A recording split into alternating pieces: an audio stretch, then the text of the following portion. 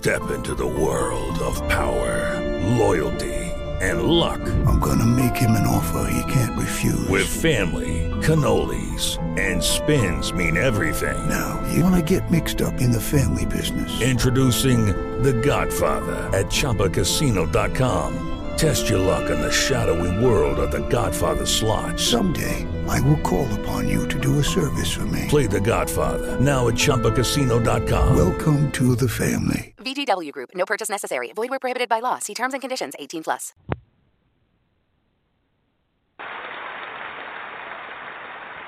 If there is one secret to the success of the 49ers, it is this. We did not see players as simply players. We saw them as men. We saw them as sons, husbands, fathers, brothers, with families and responsibilities. We knew that if we helped make it possible for them to bring their whole selves to work, they would give us their all. That's why we welcome mothers, wives, girlfriends, and children to the team, sent gifts to them on special occasions, and celebrated with them on holidays. We weren't just a family on Sundays, we were a family every single day. We had the best team on and off the field. Carmen Policy, who has always joked that he was my brother from another mother, was one of the premier executives in the NFL. John McVay never got enough credit for being one of the league's best general managers. Tony Rosano ran one of the best scouting departments in the country. The turning point, of course, is when God blessed me with the good judgment to hire a gentleman by the name of Bill Walsh. And he was just that. He was a gentle man. I met Bill at the Fairmont Hotel. We talked about family and ideas and how important the team was to the city of San Francisco. I don't think we were in that room for longer than 15 minutes, and I just knew. Of course, he changed the game with his West Coast offense. He tried to explain it to me a few times, but it was trying to teach physics to a 2-year-old. We didn't know it at the time, but we ended up finding the perfect quarterback to run the offense. It was the third round of the 1979 draft, and I remember standing outside our makeshift offices in Redwood City, California. Bill came out and said, "There's this kid from Notre Dame on the board. Should we take a shot with him in the third round?" Having graduated from South Bend, I said, "How can you go wrong with somebody from Notre Dame?" So we drafted Joe Montana, and he came out the next day. I looked at him and almost fell over. He was a kid. He had a big Fu Manchu mustache. He looked like he weighed about 170 pounds. He was listed at 6'2", and he didn't look an inch past 6 foot. I said, "Oh, dear God." It turns out that was just his secret identity, because when he got on the football field, Joe Montana turned into Superman. People always ask me what I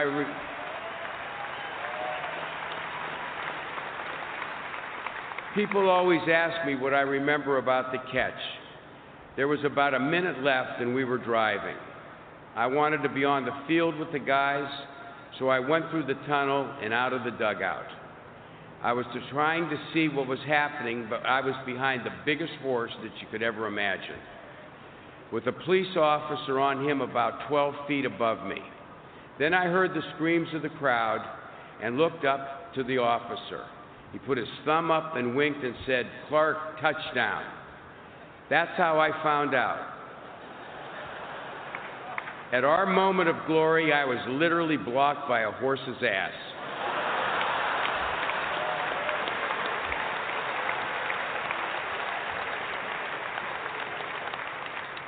To this day, Dwight won't let Joe forget the team's most famous play is known as the catch. I got the last laugh, though. The goalpost that Dwight caught the ball under is in my backyard in Montana. I had to move it to my ranch right before the stadium was demolished. We had so many great players. Fred Dean joined us halfway through the 1981 season. After barely practicing, he went out that Sunday and sacked Danny White 3 times. A quiet giant, Fred never let us down when we needed a big play. I also thank God for Ronnie Lott. Ronnie played with such passion. Ronnie played with such passion that I think he was practically in the Hall of Fame before he strapped on his first helmet. I asked him over and over again to give me that pinky he lost after he got it crushed trying to tackle Timmy Newsome. No such luck. And then there's Charles Haley. I'll never forget, we were playing the Bears in Chicago, and he got ejected from the game. I knew he'd be alone, so I went to the locker room to be with him. He saw me and said, "Hey, Mr. D, they ejected you too?"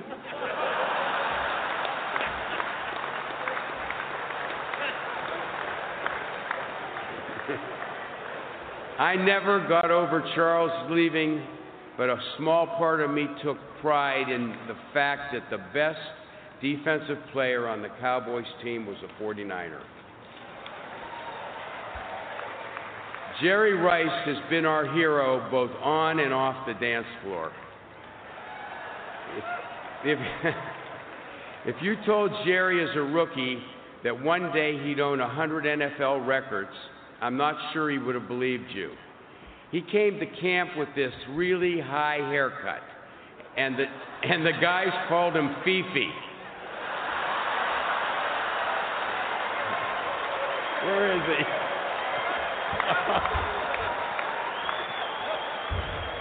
Yeah.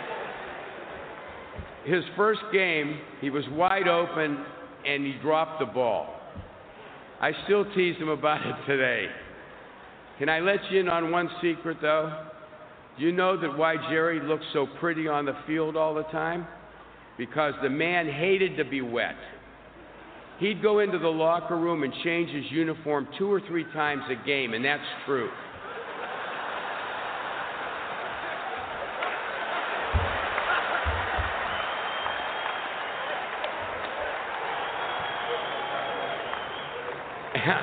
As obsessive as Jerry was, Steve Young was just the opposite.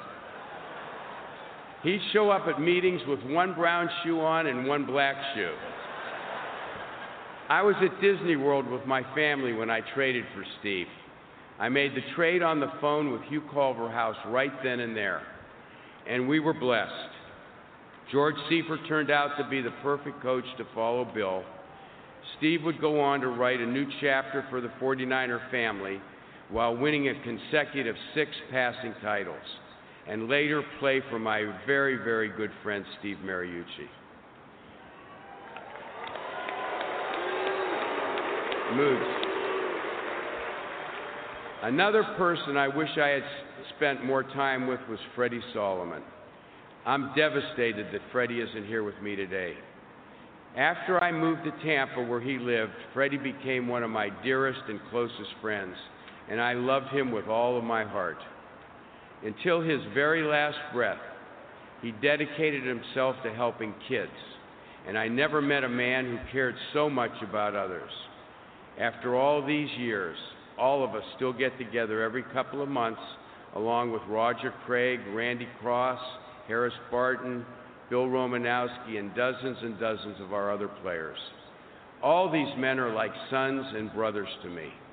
Their significant others are like sisters and daughters.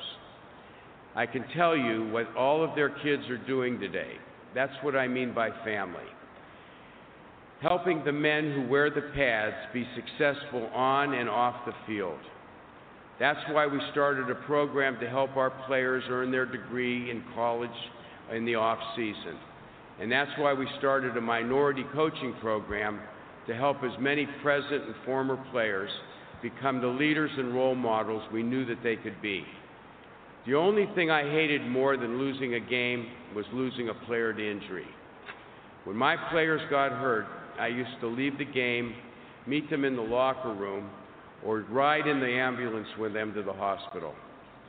When Jeff Fuller lost the use of his arm making a tackle in 1989, I felt an obligation to make sure that he and his family were taken care of for the rest of their lives.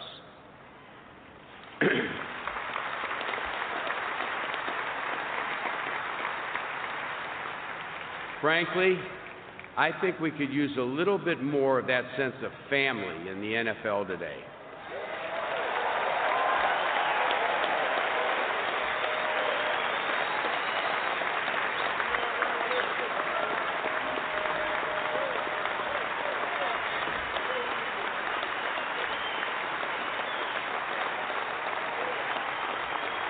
Thank you.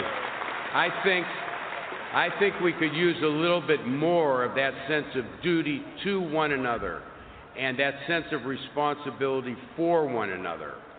I know that's what my good friend, the commissioner, and the players' union desperately want and are trying to do today. Make no mistake, history has its eyes on all of us right now. It's about the respect and gratitude we feel for these athletes who have given their all to this game. We've got to do all we can to look after one another and take care of one another, not just when the uniform is on, but when the uniform comes off too.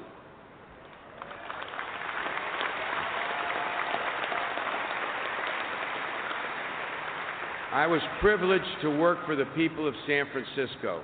Every owner, the ones that spoke tonight, says that they have the best fans in the world. But I really believe we did have the best fans in the world. They called it Camelot. They showed us every single day, every way, what our team meant to them. And we tried to show what they meant to us by winning. I wish Bill Walsh could be here today. I miss him every single day. At the very end, I was with him at Stanford Hospital. It meant so much to have those last few hours together laughing and to sharing old memories. He told me that even though he wouldn't be there to see it, that he believed I would make it to this hall one day. I know that he told his good friend Dr. Harry Edwards the same thing. Just before he died in 2007, Bill was thinking about every detail just like when he was coaching. About a week after I was selected as part of the class of 2016, I received a package in the mail from Bill's son, Greg. It was a small 49ers helmet with Bill's autograph and a note Bill read that said, "I knew it was just a matter of time. Congratulations on your election. Love, Bill."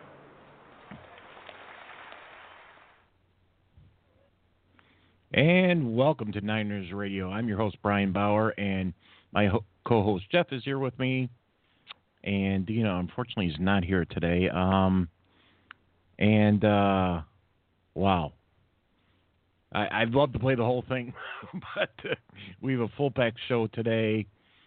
We have Turron Davenport coming on, Ryan Lillington, Antonio Raj will be here, and Leon Martinez. Eddie was he was a class act, and I would suggest that all the young 49er fans that weren't around to see Eddie re-listen to that, and that's what a true 49er, and when he said family did come first. He loved his 49ers, but family did come first. And the whole Bill Walsh with the signed helmet, that if that don't give you goosebumps, I don't know what will. Jeff, what's your comments on the Shrine? It is way too late, took way too long, for the NFL to let Eddie back in the Hall of Fame, put him in the Hall of Fame. Absolutely. It shows it there in just what he said about family and love, that what person does that and gives it to their son and says, when this happens, you send it. That just shows the respect and the love that this man had. And don't say it. Eddie and Bill did not see eye to eye. I mean, I think Eddie fired him 6 times. Yeah. Thank God for Carmen. But yeah, no kidding. that just goes to show you that they had respect and love for each other. And I mean, it's just amazing. And what other owners do you hear of that players, over a dozen players, get together 2 to 3 times a year and just talk? You don't. That is what is missing from our own organization today. And I hope our organization got a message in that speech along with the rest of the NFL. Because absolutely, if you want to succeed on the field, you got to first succeed off the field. And that's in all manners of the thing. God, family, football. And nobody did it like it. Nobody. And that's the thing. I mean, Eddie did expect you to win. There's no doubt about it. But he was a person who, like he said in the speech, whenever someone was hurt, when Bryant Young, busted his leg, he went in the ambulance with them. And it wasn't just 49ers. It was people that either were on the 49ers or, people that maybe knew him from, just trying out for the 49ers. He would reach out to those people if they needed them. And his phone lines were always open. And that's why I've never heard, and we have all these former players come on, and you'll never hear one bad word about Eddie. You just won't. I mean, and that's why he was so loved by all his players. He always made sure he took care of them. And I'm just not talking financially either. We were talking, going to, baby showers, learning each person's family's names. I mean, it goes on and on and on and on. And he found homes appropriate for the players to live in with their family. If they had wife and kids, he got them into a community with wife and kids so their children could play. He didn't just throw them out there. He helped every player live where they should have lived in the Bay Area so they can succeed. They didn't let them go. He said, okay, you're a new rookie. Go buy this $15 million house on the hill and do what you want. No. Eddie advised players, this is where you should live. This is how it should work. You'll be fine.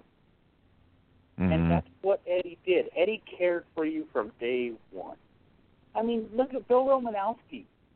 He left the Niners, went to the Raiders, spit in a Niners face, but is still beloved by Eddie because he was a Niner and always will be Eddie D. And that just goes to show you.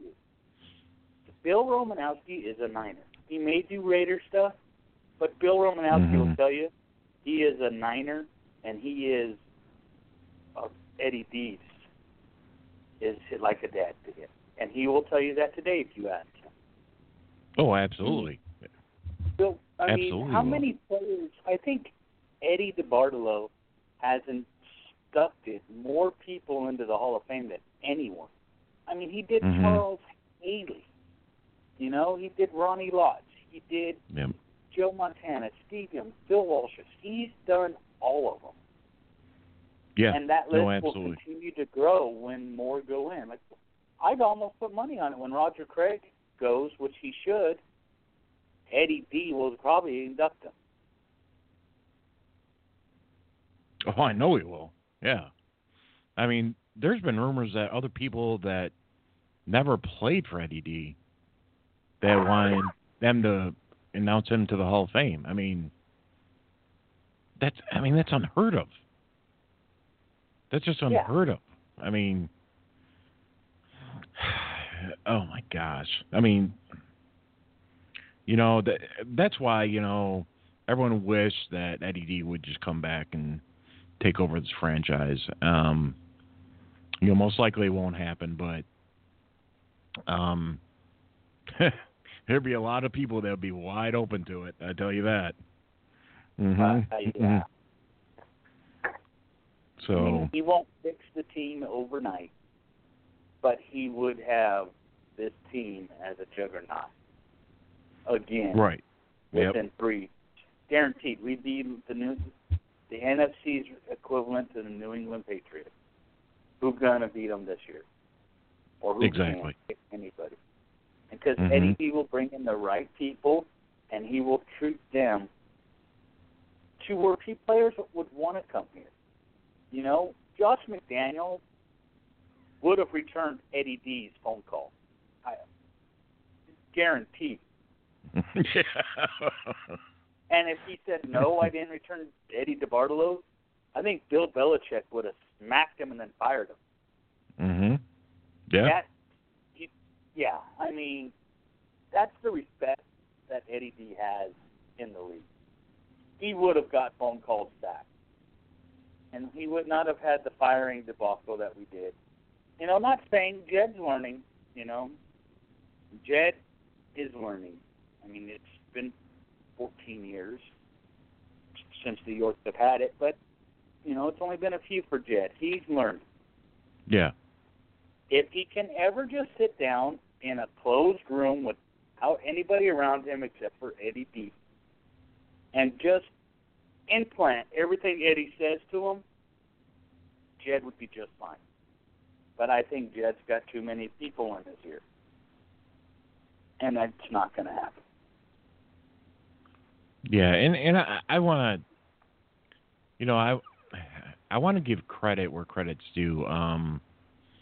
As I look over, these last couple years, they've made their mistakes with the coaches, but over these last couple years, I've really went back and looked at what they've drafted in the last 2 years, and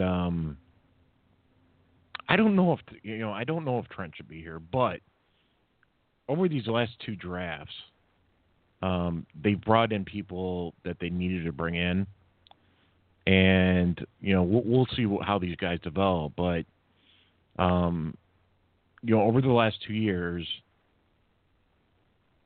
he's brought in very good talent, and now it's just developing these guys. Now, do we think that all these guys were going to retire? No, we didn't know that. I think probably more than half, are upset about the whole coaching situation. But, I mean, you have to be, when you call yourself a 49er organization, you have to make the right calls that you think are correct. And, even looking back at that, you have people like, Eddie D, announcing about, his personal friend, Steve Mariucci. He was good friends with Jim Harbaugh. And he's been good friends with people that he had to let go before. The question is whatever's right for the situation. And, talking to ex-40, 49er players and 49er, just the Empire in general, they, I think everyone's starting to I think everyone's starting to finally catch on to, liking Chip and believing in him. So,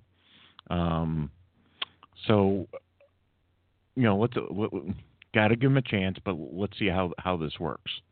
So, right now I would like to bring on one of our old-time friends, and that's Turron Davenport. And Turron, how you doing today, buddy? Hey, how's it going? Great, buddy. Great. Let's see here. Well, we haven't talked to you in a little bit here, and you went from the Baltimore Ravens to now you write for the Philadelphia Eagles. And congratulations on that. Thank you. We wish you all the best, and I believe you've added another podcast along with that. And real quickly, when do those air, Turron, and where can people find you on that? Yeah, the way it's all set up, I actually cover the Philadelphia Eagles for USA Today. It's a site called the Eagles Wire. I don't work for the Eagles per se, but I cover the team. Okay. I'm a beat reporter for them. There's a couple podcasts. I have a daily podcast through the Locked On Sports Network. It's called Locked On Eagles, and you can find that on Audio Boom. We're in the process of working through the iTunes subscription and all of that, so that will be set up. But that's every morning you can hear that. It's a 10 to 15-minute podcast, just real quick hitting football talk about the Eagles. And then we're running it Tuesdays or Thursdays. There's a local Eagles reporter, another one that I work along with, and we have our podcast Tuesdays or Thursdays. It's called Beat the Press, and you can find that on iTunes, Stitcher as well. So those are the two podcasts. And then, of course, the Eagles coverage is on the eagleswire.usatoday.com. Oh, that's awesome. That's awesome. And, real quickly, Turron's one of the people why I started my own podcast is because back in the day, man, and even now you've gotten 10 times better, definitely listen to Turron's podcast. Very knowledgeable. Turron, I'd like to ask you, all the 49er base knows there's bad blood with some of the Eagles players, with Chip Kelly, and what do you think, what do you know you can tell the 49er fan base what the positive and negatives with Chip Kelly that people were on the team from last year that you can tell us about? Well, just right off the bat, the negative was the tempo. Guys, they weren't able on offense. They weren't able to take the time to make checks before the play. If the play was called, you just had to roll with it, regardless of what the defense did, which is completely wrong. You're supposed to be able to make changes at the line. That's a part of playing the game. Football is a game that you play on the fly. So that was one error. One thing that was wrong. A lot of the route concepts, and talking to Nelson Aguilar, he said that a lot of times they were just running routes and they didn't really have a concept per se, and it wasn't really designed to beat coverage. So that was another issue. And a lot of these receivers, just this scheme that they're in now, the West Coast style, they're loving it, whether it be Josh Huff, Jordan Matthews, as I mentioned, Aguilar. But Aguilar was the only one that specifically talked about the differences and what he likes more about the routes and the offense from a receiver perspective. As far as Bradford is concerned, like I said, he is really happy to be able to make the changes, the audible at the line, which is something he was prohibited from doing last year. Defensively, these guys are going to be able to get a break. I think Navarro Bowman talked about it briefly when he was saying how, you have to be in shape and how he's in really good shape. And, man, I'll tell you what, the drives that you were accustomed to when we saw Jim Harbaugh and the crew there, the balance, that's not necessarily going to be there. So you're going to see a lot of, obviously, 3 and outs, but, just short drives, quick hitters as well. So it's going to really put a strain on the defense. They're going to play a lot more, so they definitely have to have the depth there. And then in practice, the tempo, again, it's just the tempo from what I understand was crazy, and the guys didn't have a chance to get coached up on the field. More of the coaching came in the classroom. And if you talk to any football player, one of the things that is best for us is to learn on the field. We make a mistake, we want to be told right away, so this way we could come back and not make that mistake again within that same practice. And that's something that Zach Ertz commented about. He was glad that one of the coaches was able to work with him. He was running a slant, and he didn't break off right, and the coaches talked to him about it later on in practice. He did exactly what they instructed, and you had a successful play. And that's not what you got with Chip Kelly. Now, on the positive, I mean, the guy is a very smart offensive mind. He's someone that can construct the offense, that can score points. I think because of the fact that this is going to be something that these defenses in the NFC West haven't seen consistently, is going to help. But at the end of the day, football is football, and the adjustments are going to be made. But I think Chip Kelly is going to do a really good job of using either Kaepernick or Blaine Gabbert. I think they both fit in that offense. Obviously, as a guy who's always been fond of Colin Kaepernick, I'm going to want to see him given the opportunity to succeed, in this offense, because I think he really gives you a lot of options in the read option, and it just, adds another element to the offense. So those are some of the positives. Now, as probably still final, at least checking out the 49ers once in a while there, Turron, who do you think should start to begin the season? If at you're what the coach. Position? At quarterback? At quarterback, I'm sorry, at quarterback. Oh, yeah, I mean, without a doubt, it's Colin Kaepernick. I think that there's still a lot left to be brought out of him. I think that he's a guy that has plenty of ability.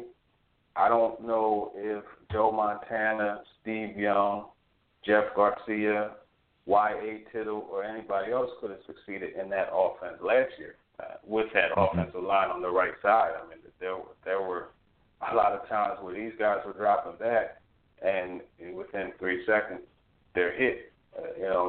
Not within 3 seconds, but within, their third step and their drop, they're hit. And you can't have that. And then in addition to that, the receivers, he didn't have the best group of guys to work with, but most importantly, that scheme was not, it was bad. The 49ers games that I saw, I really didn't see any possibility of anybody succeeding. So that being said, I think and don't get me wrong, Colin Kaepernick had his flaws. Obviously, the Cardinals game, the 2 pick sixes he threw, he threw up plenty. His balls were sailing on him. He lost a little bit of his accuracy, his touch, and that's something that still has to be worked on. But at the end of the day, I think that he gives you a much better chance to win than Blaine Gabbert.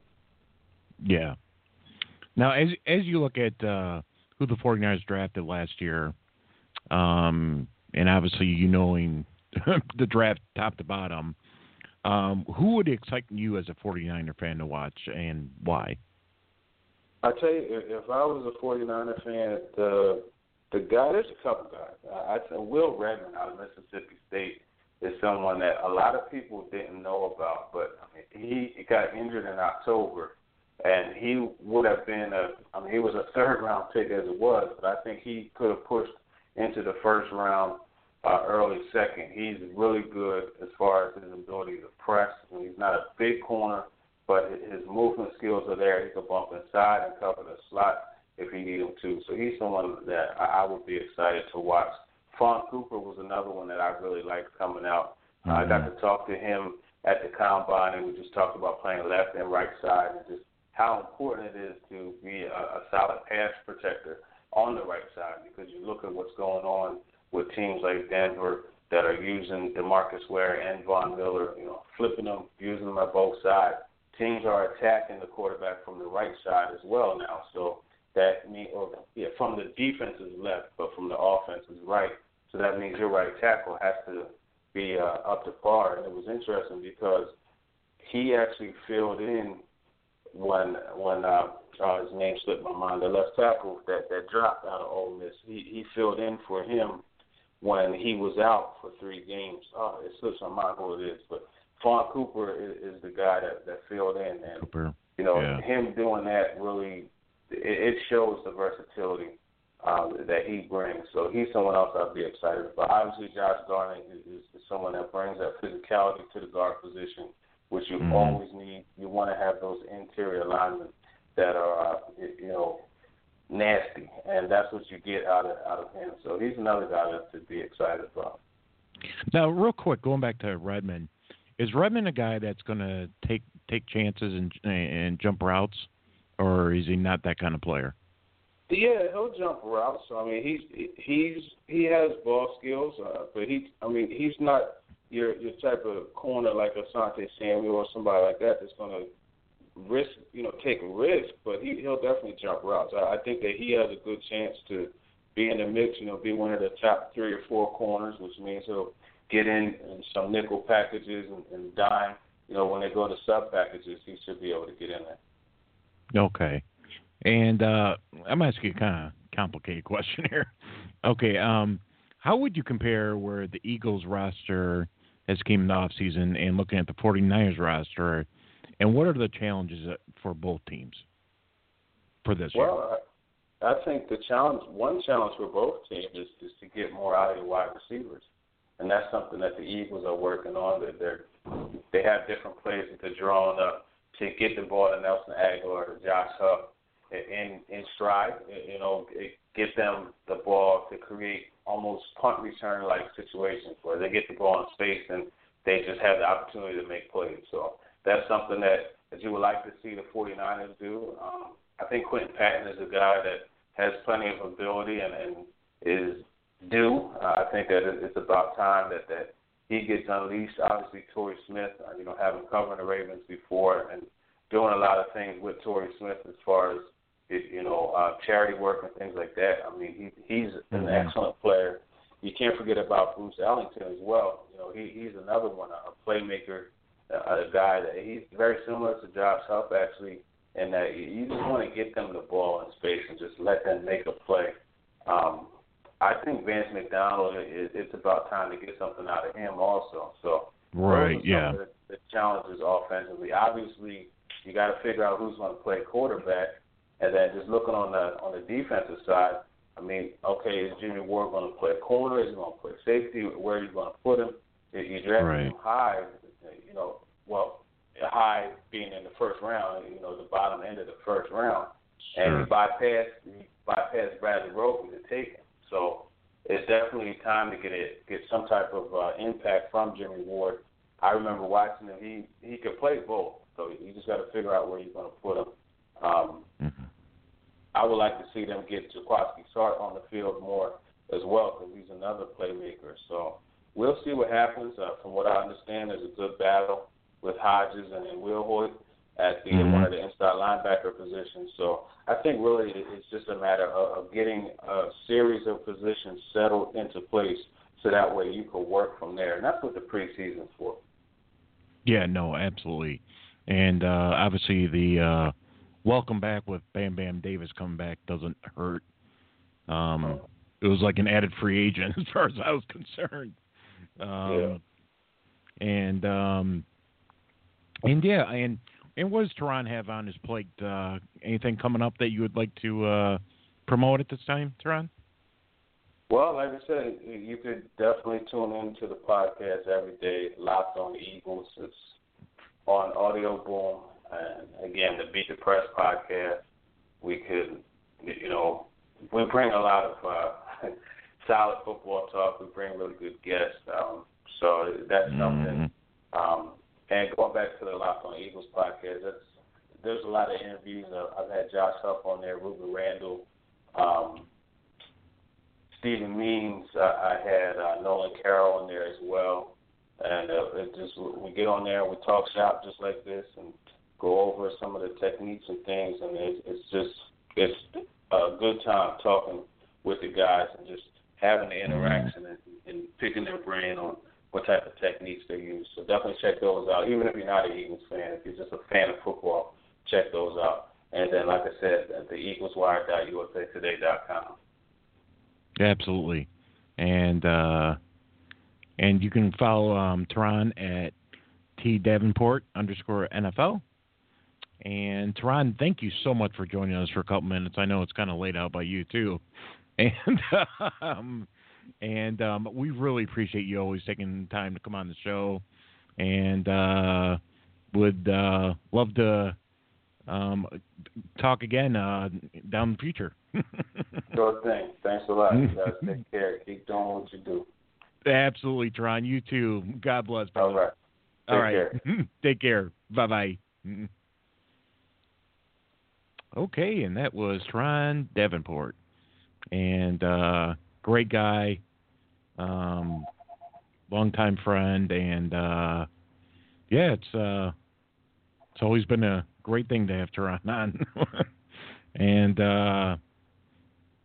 And Jeff, you there with us? Oh, I'm here. Okay, beautiful. Beautiful. And did you have any comments you'd like to say what Turron said? No, I'm in a total agreement with him about the quarterback situation. That Cap gives us the best chance to win, and then also with the Dusty Chart getting more on the field more. Absolutely. It's important. I mean, I've said it all off season that I wouldn't mind seeing him at middle linebacker in packages or even, starting. So. No kidding. All right, what we're going to do, guys, is we had a little audio clip here with Colin Kaepernick and Mr. Michael Robinson, who now works for the NFL Network. And in a couple minutes, we'll be back with one of my first co-hosts, Ryan Lillington, and we'll talk more about the roster then. And we will be back with Niners Radio. Sitting in the morning sun, I'll be sitting when the evening comes. Back out here at 49ers camp with Colin Kaepernick, quarterback, a phenom quarterback for the 49ers. Colin, first question here, man. How is it like having Chip Kelly and this offense injected into this team, and what's it like having this guy around the facility? It's great. Chip brings a lot of energy, a lot of intensity to the offense, and it's exciting. I mean, what he's doing with the offense has a lot of similar philosophies to what I did in college with a more developed passing game. So for me, it's exciting because I know what an offense like this is capable of, especially with the talents that I have. I mean, I feel at home out there, and I'm excited. How has that quarterback competition been weighing on you mentally? It's always a competition. As soon as you step on the field, it doesn't matter if they tell you someone's behind you or not. Yeah. It's a competition, and every day I step out here, I compete, and that's what I'm here to do. That's what we train to do, and I'm going to continue to do that. Can you kind of speak on your relationship with your teammates and kind of how you are a leader in this locker room? Yeah, I have a great relationship with my teammates. I think they'd be the best ones to speak to on that. As far as critics and people like that, it is very convenient when you have unnamed sources saying things. They don't have to show their face. They don't have to show where they're coming from. So I can tell you personally, and you'd be better off asking my teammates what our relationship's like. But I feel like I have a great relationship with everybody. How is this version of Colin Kaepernick going to be different from the past year's versions of Colin Kaepernick? More developed in every aspect, from football field to my personal life to how I carry myself. Is this your team? We'll let Chip decide that. I know what in my mind I say. That's what I'm talking about, man. I'm saying, man, good job, man. Colin. How would you have fit into a Chip Kelly offense? Well, it's funny. The first thing Chip said to me when he walked out of the office was, "Hey, Mike, you would have been my quarterback."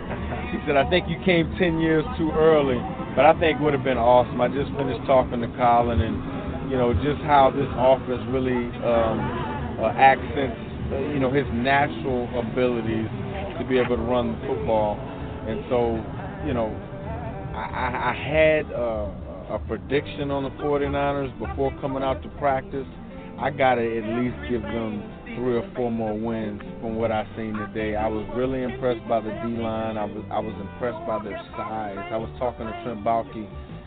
These guys look the part out here. It's all about going out and making it happen.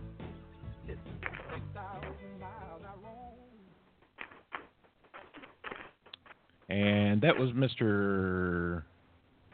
Colin Kaepernick, thinking maybe you know, he's got the edge, and it's his team to lose, you know. So that's beautiful. That is beautiful. Well, full pack show, guys. And I would like now to bring on Mr. Ryan Lillington. Ryan, you there, buddy? I am here. How are you doing, buddy? Good. How are you? Excellent. I just finished a nice dinner with the family at a nice fancy restaurant here in Sault Ste. Marie, Ontario, and just got home and just in time, and very glad to be on. And I miss you and love the show. So how's everything going tonight? Oh, everything's going great. You know, we were just on with one of our old buddies, Turron, and doing his thing with the Eagles, and yeah, nothing changes with T, you know. So yeah, Tron and I go way back, and Tron and I we've been in many 49er games together on the road, and actually I was one of the first guys to be interviewed by Tron during the NFC Championship game in San Francisco, and he did the interview with a towel, and it was a lot of fun. It was pretty funny. He rolled up a towel, and it was obviously a thing to come from John. So he's doing something in Philadelphia, and I'm very happy. Yeah, no, definitely, yeah. Oh, that's awesome. That is awesome. Oh my gosh, yes. Go back with Ron, and oh my gosh, Trey Niner, and oh yeah, I remember those days. Oh yeah, Brandon's another one that's been to many 49ers games, and oh yeah, Brandon. Oh yeah, he's kind of Tron's right hand man, and a great guy, and it's been a lot of fun going to a lot of games over the last few years for sure. So what's new, buddy? What's going on? Yeah, so we were just you know, I was just going to bring you on and kind of do your thing. And, yeah, what do you think about Bam Bam Davis coming back? That was a shocker, huh? Yeah, you know what? It's funny what a year makes and what it does for our offensive line. And I think a lot of the 49ers fans were sour on him, and I was one of the guys, and he was just like, enough. Enough is enough with the social media and crapping on our organization, and if you're not happy, then, you know, go somewhere else. And all of a sudden the guy comes back, he's in great shape, he's working hard, and nothing but good things are said about him from the coaching staff to the players, and what a huge addition. And I mean, we all know how good your team can be with a good offensive line, and how bad it can be without a good offensive line. And we instantly gain a Pro Bowler if he can return to form, and it looks like he can. So, I mean, you know, with the addition of with the rookie, and now with him on the right side, and now with a healthy Kilgore, adding Zane Beadles, I mean, that offensive line goes from the weakest part of our team to one of our strengths. And it's exciting. Yeah. I mean, he's saying all the right things, he's doing all the right things, and all indications are he's going to be ready to go. And moving up the depth chart one string at a time, and before you know it, hopefully he and Garnett will be solidifying the right side. And now look at the depth. Wow. Now look at the depth that we have with the other guys. You know, with Taylor and company, Trent Brown. Like we went from again a position of weakness to a position of strength. So it's absolutely, exciting. Absolutely. No, most definitely. What do you think? Let me ask you something. Okay, so, you know, we bring in Zane Beadles, okay? Yeah. And everyone said that, you know, Andrew Tillard probably deserves a shot at that left guard position too. Sure. What did you see last year I mean, I guess we haven't seen Beatles enough to kind of compare, but what do you think Andrew Tiller's strengths were last year, and why a lot of people kind of respected his game? Yeah, I mean, I think a lot of the fans were frustrated. I mean, I think a lot of it came from the fact that our offensive line was so bad, and the fans couldn't wait for him to get on the field. Because, I mean, of course, how can he be worse than the guys that were already there? And then he showed some promise. I mean, he was a mauler. In the run game, he was dominant. He did a lot of good things. Some of the pass pro issues were because the guys beside him weren't all that great, and the offensive line is a unit. So if you got somebody weak on either side, it really makes pass protection that much harder. So, but the fans saw the upside, which is correct. I mean, he's a good young player. He's huge. He's a mauler, and in Chip's game and his offensive schemes, he loves guys who can run block. So they saw a lot of promise, and he's right there. I mean, the fact that we drafted another rookie, and this rookie is going to be fantastic. I mean, it just bodes well. So you know what, these guys are going to have to learn to play all those positions, and he may be a swing guard. And as we know in the NFL, you're one play away from being a starter. So these guys will all prepare as like they are the starter, and you never know. And Garnett hasn't earned it yet. He's not a starter yet, so who knows? Right. Tiller may still get the nod day one. Yeah, no, you're right. No, you're absolutely right. And supposedly the word is that Jimmy Ward will have one of the starting lockdown cornerback positions. That's right. And as Turron was saying, maybe Will Redmond, might get a chance at either the inside or the outside. Who do you like on as far as cornerback to maybe take that other side of that outside cornerback position? Outside of Ward, you mean? On the other side of Ward? Yeah. Do you think? Tremaine Brock's still there. I mean, Tremaine Brock, he's solid. And again, when you don't have a pass rush, which obviously the 49ers haven't had a great pass rush the last couple of years, but I mean, you look at 2015 and you can almost throw right out the window. I mean, as far as offense and defense, if you don't have a pass rush, your back end's going to suffer. When you don't have an offensive line, your offense isn't going to perform. So I think part of Tremaine's struggles a little bit was that he had to cover too long, and because we didn't have a pass rush. And I think with the guys we have up front now, and we can rotate a ton of guys through. I think Tremaine Brock's still the guy there, and I think those other young guys are going to have their opportunities. But I like what I saw from Jimmy Ward last year, and having him close to the line of scrimmage, he can blitz from the edge. He can create pressure from the edge as well, which is something that this offensive or defensive coordinator obviously looks like he likes to be fluid and be able to do different things with different guys. And I like those two guys outside, and it looks like we can do a lot of things with our three safeties and other stuff. So, I mean, that back end, again, last year looked like a bit of a weakness. Now this year, it looks like it can be one of the team's strengths. So, I really think, you look at how much flack Belkey has gotten in the last, say, 18 months over the roster.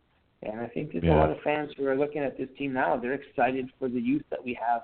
And we're looking at some guys taking the next step. And we have a lot of those guys, so it's going to be exciting. Well, Ryan, that's what I was saying. I said, even myself have been maybe have given Trent a little too much heat. Should he be the general manager? Who knows? But, you look at these last two drafts, and it's like he's putting players out there to win. I mean, and I guess he's always done that. Obviously everyone looks at that 1 year draft and was like, okay, we missed a lot of people. But, you look at these last two drafts and it was like, man, he's brought some talent in. But, you look at as you look at these cornerback positions, you have Marcus Cromartie, you have Dante Johnson, and, you have two guys that are playing the last year of their contract. For some reason, Dante Johnson's never talked about being a starter. When he has started, they have done very well. Do you think it was more, especially with them, do you think it was more a system thing, or they just weren't athletic enough to be starters beyond the people that we already had out there? It's crazy. Like, even just thinking, like, listening to the off-season talk this year, Dante Johnson's become the forgotten man. And he was a lot of the fans' favorites of being the starter on the other side of Tremaine Brock. So it's like, where did that guy go, right? It was Kenneth Acker took all the snaps, and I liked the way he fought. I mean, there were some times where guys just made perfect throws. He was there. But I think it's just a matter of us being deeper. And you look at Rashard Robinson. We've talked about him coming in this year, and he's coming in with a brash attitude that he's going to come in and he's going to start and he's going to make a difference. So, and even Prince Charles Awar. I mean, these guys are fighting, and when you have that kind of competition, it's you can never have enough good people on the back end, and we're in a position now with the 3 safeties that we have to implement so many different things, and I know the fans are a little bit upset that we don't have an inside linebacker that we can love beside number 53. But I mean, you can't be strong everywhere. I mean, you show me a roster that's got a stud in every position, it doesn't happen. So I mean, we've got some guys there that are serviceable with Armstrong and Hodges and White. But the nice thing is when we go to nickel, you can throw a guy like Chard in there. He can do so many different things. He can rush the passer. He can cover a tight end. So I mean, I look at this roster and with our schedule, we may be a 5-11 team. We may be a 6-10 team. We could go 8-8. We could surprise some people. I mean, it's really, who knows until the games start. But I really like the roster and the shape it's going. I think just when certain guys aren't starting, like Dante Johnson, it just speaks volumes and maybe how much stronger our roster is getting year to year. And it's nothing's in stone. I mean, the 49ers put out a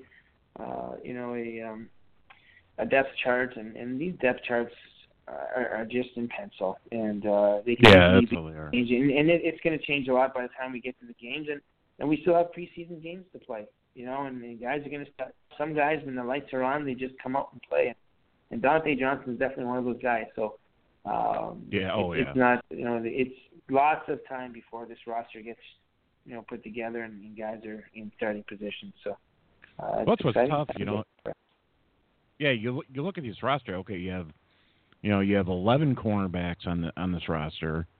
You have 13 linebackers, and you had 12 wide receivers.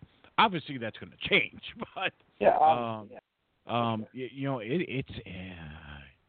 this coaching staff is going to have a tough time picking these guys. They really are, and we all know it. It always goes back to a numbers game. You have to have so many defensive linemen. Can you pull Jim Harbaugh and hide some of these guys? Obviously Ian Williams, IR. But even like the wide receivers, I mean, everyone's, talking about the rookies, the Burbridges and the Cajuste, however you say his name. I mean, are those guys, are they magically going to come up with an injury so they can hide them for a year? I mean, I don't know. You just don't know. But, it's going to be fun to see these guys finally, on Sunday night, be live on the only game on NFL Network, to see some of these guys go out there and just like I think last year and maybe 2 years ago. Don't quote me on that, but Kendall Gaskin's back. We've seen enough of him too. I mean, but you just don't know, and someone like I believe Mike Davis has got to show something. I definitely think he's one of the guys that might be on the bubble. I think the safeties are pretty much set, but if you had to is there anyone you're looking at this roster and say, wow, I really like to see this guy stick around? Is there anyone that kind of pops to your head that says, I would like to somehow get this guy on the roster and have him stick around for a couple of years? I mean, it's really until I see these guys play this season. I don't. It's tough when you're not there every day. See these guys. You get excited about because they got drafted, but you just don't know how they're going to perform come game day. And if you have a question in 2 weeks, I think you have a better answer. But right now, I'm excited to follow them. I've been in a position where I've coached football for 3 years, and it's like Christmas time for these coaches, and they're opening up their gifts and these players and some of the gifts they more than others, and some of these guys are performing at levels they didn't expect, and they're surprising the coaches. And so I mean, once there's so many guys like this Devin Kajus, and you look at you mentioned them, Mike Davis. These are guys, Aaron Burbridge. These are guys that we don't know, what it's going to be like, and I'm actually more excited for the guys we kind of know a little bit about. We kind of showed flashes at the end of last year, and I'm looking forward to see their here in the league and how they're going to take that next step. Like guys like Vance McDonald, guys like Garrett Selleck, guys like Jerome Simpson. Quentin Patton, Ellington. These are guys that have not had opportunities in the past. They had guys on the field that they couldn't on the field. They had Crabtree, they had Bolden. They couldn't get the reps that they needed to actually be able to show what they can do. And now they're going to have those opportunities. So now it's a put up or shut up when it comes to those guys, and we're going to see what they have. I'm really excited for those guys to see what the steps that they take and whether how this offense is going to look under Chip Kelly and even our quarterback situation. Obviously, we're going to talk about that soon, but to see if those guys can take that step under Chip's offense and see how they move the football. But I look at guys like Vance McDonald, Garrett Selleck, Big Bell. These guys started to show some flashes at the end of last year. Vance never dropped anything at the end of the year. He gets some flack for not having great hands, but he was catching everything, and Gabbert had a great chemistry. Selleck scoring touchdowns. He was making big plays, and every time he turned the internet shows, he's making great plays in practice. And I really think, a lot of people look at that Ingram weakness, and I really like how versatile they really are. And I'm excited to see how they perform, Kelly. Yeah, no, most definitely. And I don't like talking about it, but I guess we have to. Once again, I think the fan base is split again between Gabbert and Kaepernick, but all indications from our old friends out there don't fall asleep on Jeff Driscoll either. Now, obviously, I think it was like when we had Alex. I mean, if you can combine one thing and have one great quarterback, we would do it. Me personally, I love Kaepernick, but Gabbert might be the guy to start. Because I guess from he knows more of the playbook, knows gets the ball out maybe a little quicker than Kaepernick. I know it's whoever starts, but what's your take on the whole situation with the quarterback right now? Yeah, I mean, I really think that from what happened at the end of last year, that Kaepernick is going to have to not be equal. I think to get these next preseason games, I think he has to be much better than him in order to take that position back. I love Kaepernick, and I think if he would be in really good shape. I mean, people forget how this guy played when we had a good offensive line. He was productive and he made plays and he made big plays. But I really think that the way the team rallied around playing, the way he took control, the way he's come out here in the preseason and he looks sharp and he's making the right calls. And I really think that this is his job to lose right now. I think the team rallies around him. I think that's by his attitude last year. His obviously is unquestionable. He's got great talent. He's taken the right plays, but I mean, being a quarterback is just about being able to make plays. You got a leader, the guy that want to play for you. I think Cap's got some ending to do. However, having said that, it sounds like he has a start under Chip Kelly. He's kind of his attitude. We've all seen the interviews with Kaepernick. He seems to be, a little bit, jovial, and looks like he's got a lot of pressure. He's looking to work hard. He knows he has to stay back. So it's all going to come down to, I think it's going to be 2 preseason games, and it's all about moving chains and scoring points. And whatever comes out there, commands the puddle, makes the right reads on offense, and depending on what the defense gives you, which probably will be pretty vanilla. These should be able to move the football and score points, and I really think whoever does that the best in the next couple of games is going to be the quarterback. And if it's close, if both guys come out and perform relatively similar, I think Blaine Gabbert's going to start, and I don't think the team's going to care who's making what money.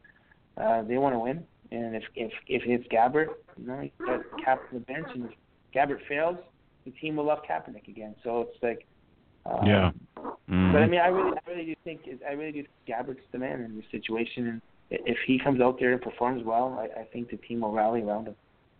Yeah. Jeff, what do you think? Yeah, go ahead, Jeff.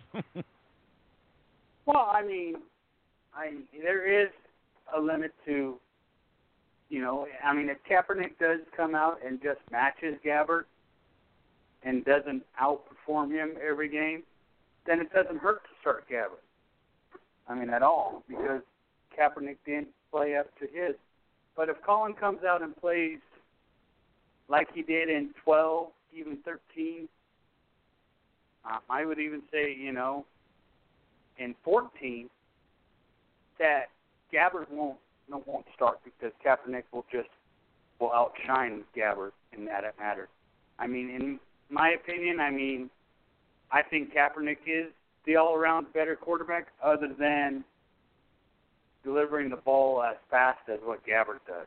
Gabbert does have a quicker release and stuff. It's just, right now from what I hear, they're even in camp as far as stat-wise goes, and Gabbert had all of the off-season with him to call him going to participate. So to me, it's still a coin flip. Yeah, no, I don't disagree with that at all. And I think the one thing that we need to be careful of, and I really think it's one of the silliest things that the reporters do, these guys who are at camp, and we've seen them on Cam Inman, these stats for 7-on-7 and 11-on-11 drills. I think they're silly. I think, hey, Cap was 6 of 8 with an interception, and Gabbert was 8 of 10 with a touchdown. None of that matters. Trust me. These guys are doing different things. They're looking at stuff. They're throwing shorter passes. Then they're throwing deeper passes. They're going against different. Trust me when I tell you, the coaches aren't getting stats. They know what they see. They know what's in front of them. They know who's making the right decisions, who's getting the ball out quicker, and who's making the right choices, who's making good throws. It's all going to come down to those 2 season games. And you're right. If Cap comes out and he lights it up, and he looks great, and this is the offense. Obviously, every 49ers fan dreams of him running. It's a Chip Kelly type offense, same kind of thing he ran in university. Yeah, Cap. I don't think there's a fan that was unhappy with Kaepernick earned his spot. But I really do think that if it's close, I just think the way the team rallied around Gabbert last year, they'd be happy. And then one thing a head coach has to do. There's 53 guys on that roster that after these 2 preseason games, they're going to know who should be the starter. The guys in the locker room are going to see it firsthand. They're going to know. So it's not like you can be like, okay, well, we're paying Cap $11 million, but he shit that. So you know what? We're gonna start him anyways. Those other 53 or 52 guys down. Right? You just can't do it. So we're going to see it in the next couple preseason games.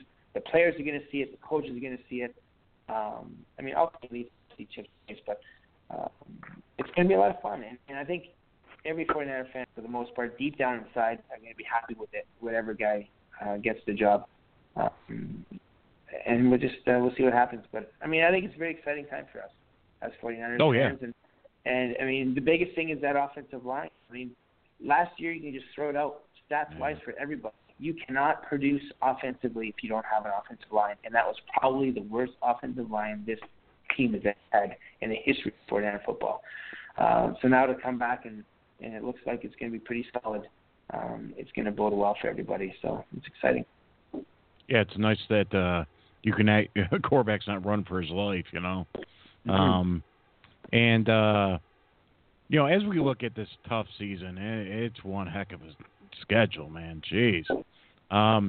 It's brutal. And I think we all know it's going to be hard to make the playoffs. But in your opinion, Ryan, what do they need to do to give them the best chance to win this year, to even think about the playoffs? I mean, I think it comes down to the same thing that it always comes down to, and you go back to Harbaugh's philosophy, and there's a reason why he's a winning coach. You have to score points. You have to have a strong defense. You have to play great special teams. And you got to win the turnover battle. And I mean, if our quarterbacks get the time that they need, I mean, the nice part about Chip's offense, you don't have to be a great pass protection offensive line. He wants guys to be maulers because the run game is huge in his offense, and the quarterbacks get the ball so quickly that you can have maybe one or two guys that aren't great at pass protection. You can get away with it because the ball is coming out so quickly. So it's just that turnover ratio. The guys have to make the right choices. They got to get the ball out to the receivers. Guys got to make plays, and Chip's proven it. His offense has been top 15 every year, and I think this year will be no different. I think guys will step up, but it's all those facets. I mean, can our defense get pressure? Can our offense sustain drives to keep our defense fresh? And can we make those big plays that we never made last year? And I think with an aggressive defensive coordinator and a creative one, and it looks like O'Neal is that guy, and an offensive coordinator. I mean, again, I know I'm going back and forth here, but look at this fan base and look what we thought of the coaches coming in last year. There was a lot of unknowns there, obviously. First-time head coach and first-time coordinators. There's a lot of uncertainty there, and I wanted to not hit the panic button and see if these guys can prove themselves as coaches, and obviously it didn't work out that way. But they were dealt a pretty bad hand last year. But now this year, everybody feels confident in the Chip Kelly run team because he's proven he can do it at all levels. And so we go into it with a much better attitude, and there's reason for optimism. So it's with this schedule, who knows what happens because it's pretty tough, and it looks those first 6 games are brutal.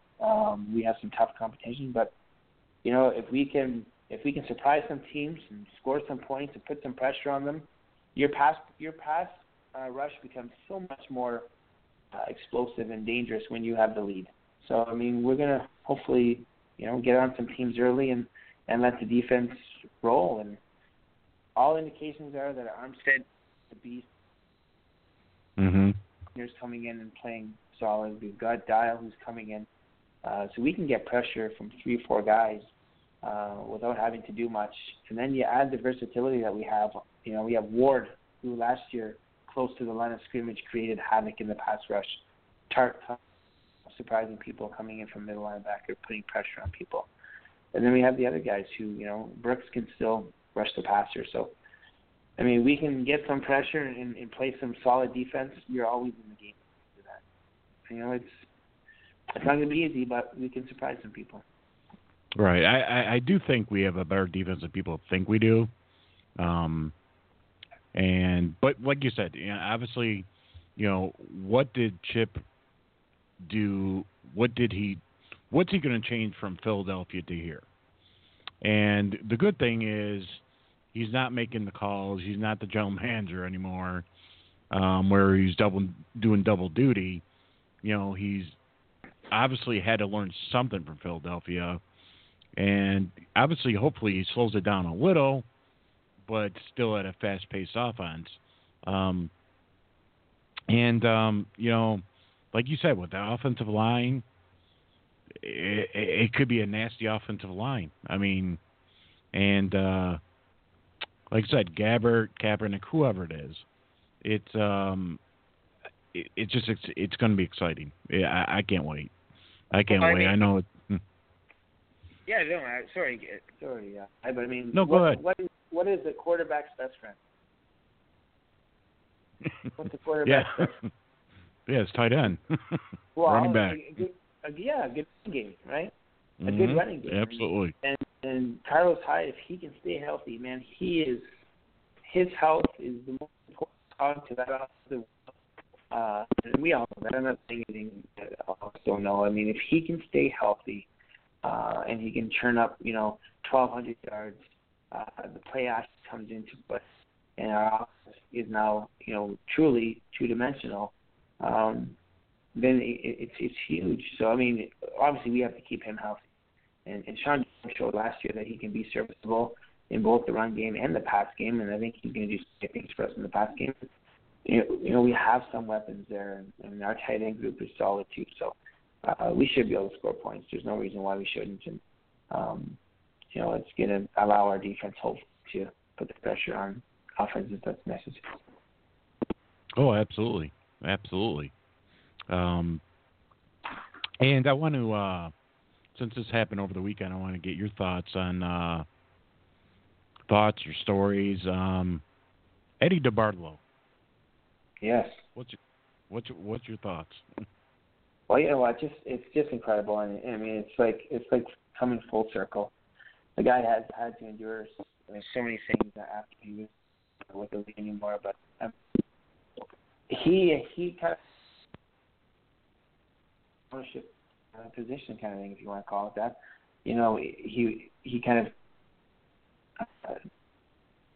took it a step further when it came to family, being that guy who, he mentioned it, he celebrated birthdays with families. He made them feel important.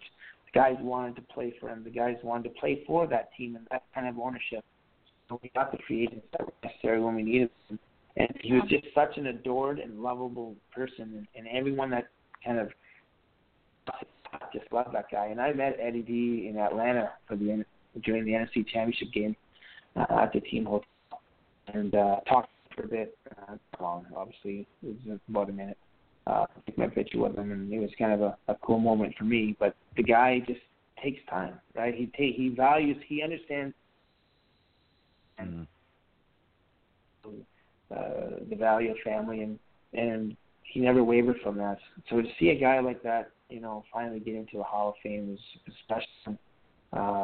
His speech was obviously well orchestrated. It was well said. It was a little long, a little bit monotone, but I mean, it was awesome, and you can just tell, how wow. When you listen to people talk about Eddie D, it's just how much of a family man he was, and how important that was, and that really resonated with the players, and just nice to see, and obviously well deserved. Yeah, no, definitely was. Oh, very lucky. Very lucky to talk to that man. Very lucky. So, right, I really appreciate you coming on the show. Definitely want to do this again during the season. Definitely. Sure, absolutely, buddy. Anytime. You always do a great job, and it's a lot of fun. Yeah, no, it was, and it's always great talking ball with you, and it's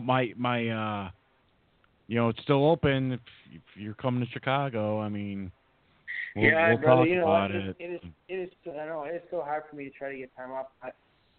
I'm going to Vegas up in September for the season opener. Yeah. Really enjoy that experience. I've got a family. Very cool. October, so it's a jam-packed from. Okay. I understand. I understand. I love Chicago. I love being the guys. It's just absolutely. Absolutely. If I can do it, I will for sure. Okay. All right. All right. Thanks again for joining us, and then we will definitely talk to you during the year.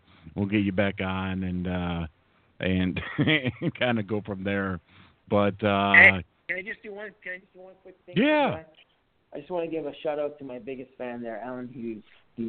He absolutely loves when I come on, and I just want to give a shout out to him as one of my best followers. So I just want to give a shout out to him. Okay. as a little tongue in cheek. It's a little tongue in cheek. Okay. A little inside joke. But no. Hey, everybody, I love coming on. It's a great show. It's a ton of fun talking 49ers football, and we'll talk to you soon. Absolutely. All right, great. All right, you take care, Ryan. All right, You bet. God bless, brother. All right, bye-bye. Go Niners, baby. See ya. Okay. There's our buddy Ryan. And Brian was obviously my first co-host on Niners Like Us when we first started a little bit over a year ago. Wow. So Ryan's a great guy. So well, we're almost halfway through the show already. I'm more than halfway. So we've done the two guys. We still have Raj and Antonio will be up next to talk about the Niner Empire Organization 10-year anniversary. And what we're going to do now is take a small break, and then we'll talk a little ball and wait for them to call in, and we'll that's the game plan, and then we'll talk about what's been going on the last 24 hours with Dock of the Bay Sports Radio, which is something we need to talk about. So we'll be right back after these messages.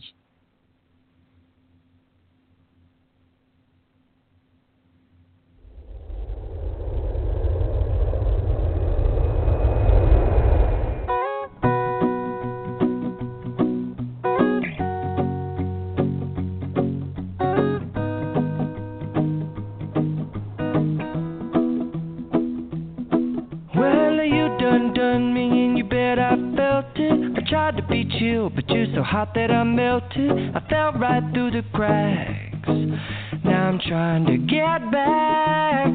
Before the cool done run out, I'll be giving it my bestest, and nothing's gonna stop me but divine intervention. I reckon it's again my turn to win some or learn some, but I won't hesitate no more, no more. It cannot wait. I'm yours.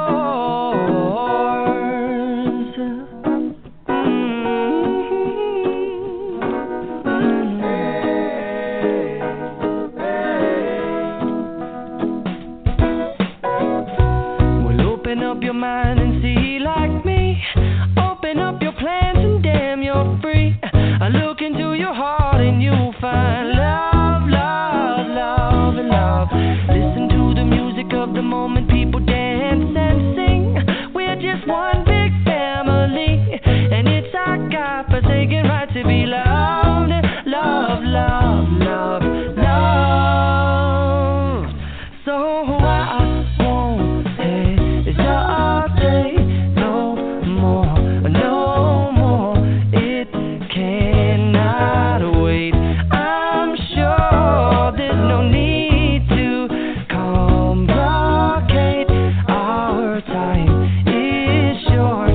This is our fate. I'm yours. Do you? But do you want to come on? I scooch on over closer, dear, and I will nibble your ear.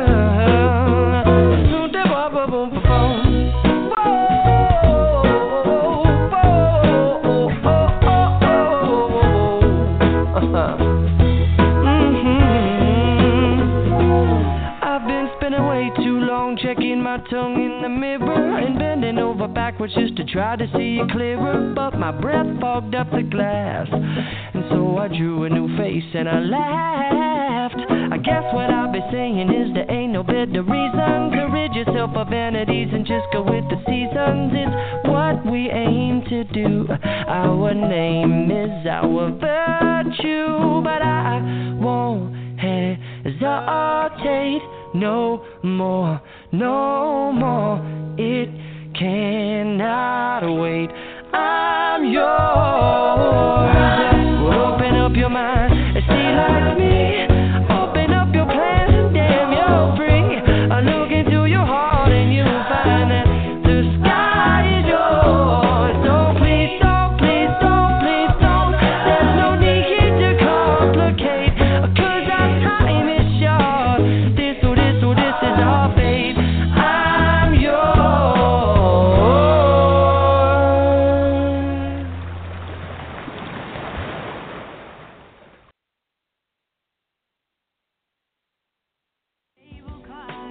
The Niner Empire Organization brings Niner fans together from all over the globe.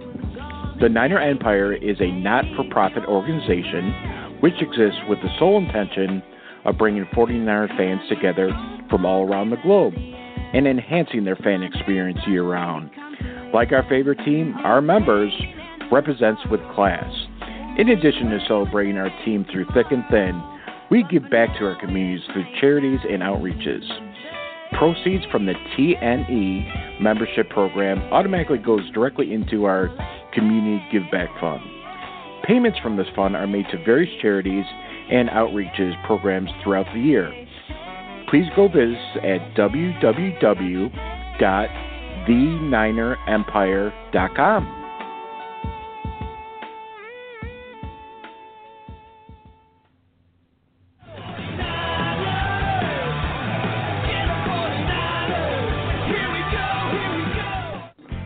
Dina's Levi Sports News is sponsored by Dock of the Bay Sports Radio. Here's Dina. Okay. I mean, obviously Dina's not here, but I will fill in.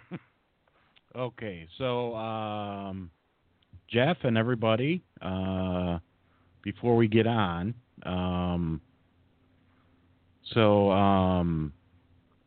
what's happened in the last 24 hours with our Dock of the Bay Sports Radio? We've signed 2 more shows to add on. One is Anthony and another guy named Brian that will be doing it'll be a MMA boxing show that will start airing next month. And then the bigger news is me and Rambo from Rambo Sports will be doing a half-hour show on Friday mornings, and then we will be re-airing Rambo's show that plays on YouTube, which is released every Thursday, and then we will re-air Niners Radio after that, and hopefully it'll be a good thing for everybody to listen to while they're headed on to their long journey to work. So that's what's going on. And anyone who has any questions about Anthony coming on our show, it is not this show. It's just the platform. So that's we'll just leave it at that. Okay. So, Jeff, how are we doing? We're okay. How about you? Good. So yeah, that's some exciting news, and it was funny because I was starting to I don't know why I tried this. I was trying to develop a Raiders show for the Raiders fans. None of the Raider fans want to do it. So it's like, well, all right. guess you don't love your team as much as we do, but all right. So yeah, that's kind of funny, but whatever. So yeah, right now we're waiting for Raj and Antonio to call in, and we are going to talk about their 10th anniversary show that is happening this Saturday. So as we wait for that, they should be calling in any minute. I wanted to go over this, and this is Junior Bryant and Derek Deese's first annual Legends of Sports Charity Golf Classic, which is happening Monday, August 26th at the TPC Stonebray Country Club. And obviously you'll have the opportunity to play with your favorite legends. Also tickets for networking hours and dinner with a legend of a sports athlete. And there's tons of celebrities that are going. Tickets are starting to get low, so you guys might want to go grab those tickets. The posts are all over the place. We've been advertising the heck out of this because this is a one-time deal, the guys, that you guys can go out there, go take pictures, autographs with your favorite players. They've tried this before where they've gone on a, like a celebrity, I guess a celebrity cruise ship. So, sometimes that works, sometimes it doesn't. But to have them all in one place like this, it's worth every penny. It goes all to the kids for the charity. And it's another great thing that they're doing here. So definitely go check that out. And that would be a great thing for everyone to check out if you're a 49er fan that lives around that area. I would also like to give me one moment here.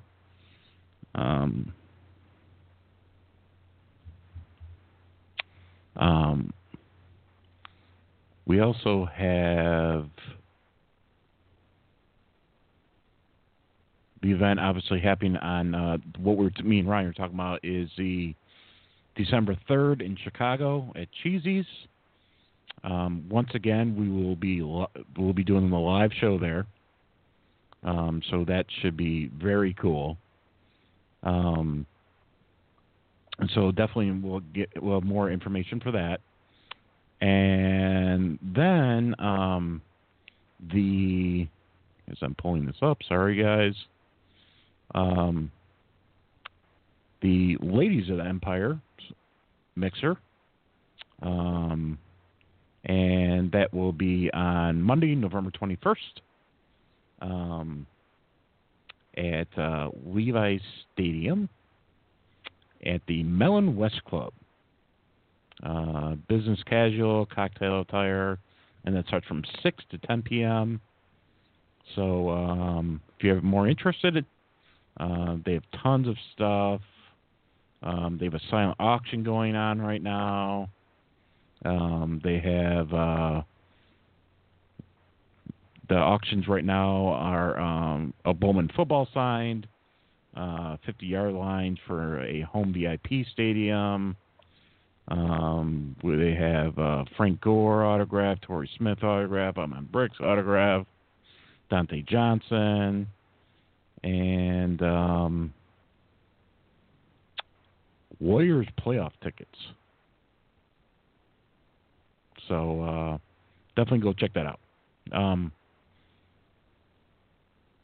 So right now, what we'd like to do is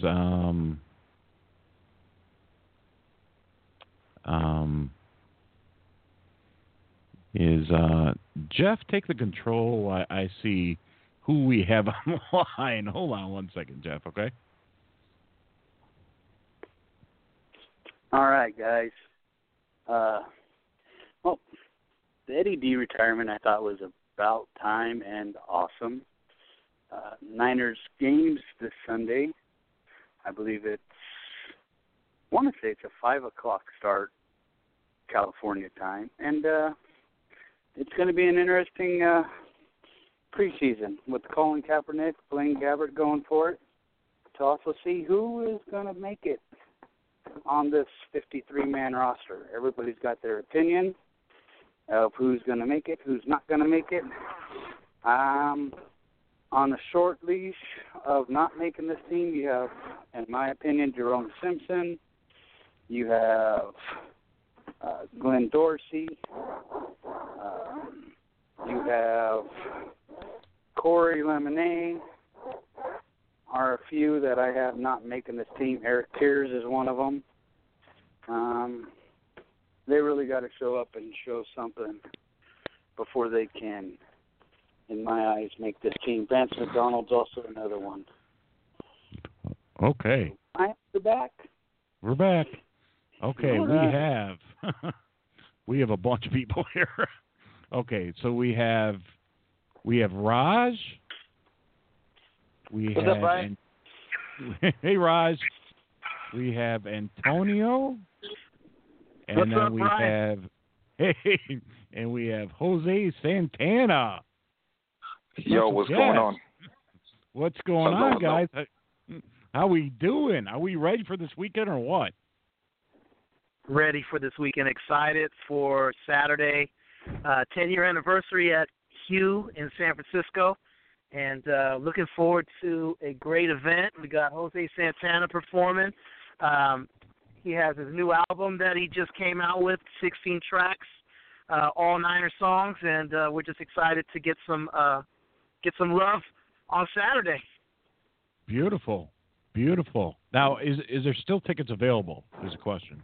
That's what I got. Yes, tickets are available. If you go to the Niner Empire Organization page on Facebook, you can go to the Eventbrite link, and you can get tickets online. It is free. It is free till 11, or you can pay $10 to get in and not have to worry about getting there by 11. We also have $15 gets you in the door and a free drink. So that is some of the options. If they want to reserve a table and get some bottle service, they can do that as well. We have it's going to be a pretty nice event. We have a big DJ coming down from Vegas. His name is Clinton Sparks. So I think it's going to be Clinton Sparks is a big name. So it's going to be flashing lights. Perfect. Yeah, and I'm showing on the flyer. Table reservations, text 415-843-1483. Is that still valid? Yes, okay. That's still valid, okay. Yes. Okay, and the address is 447 Broadview in San Francisco. Broadway, yes. Yeah, Broadway. And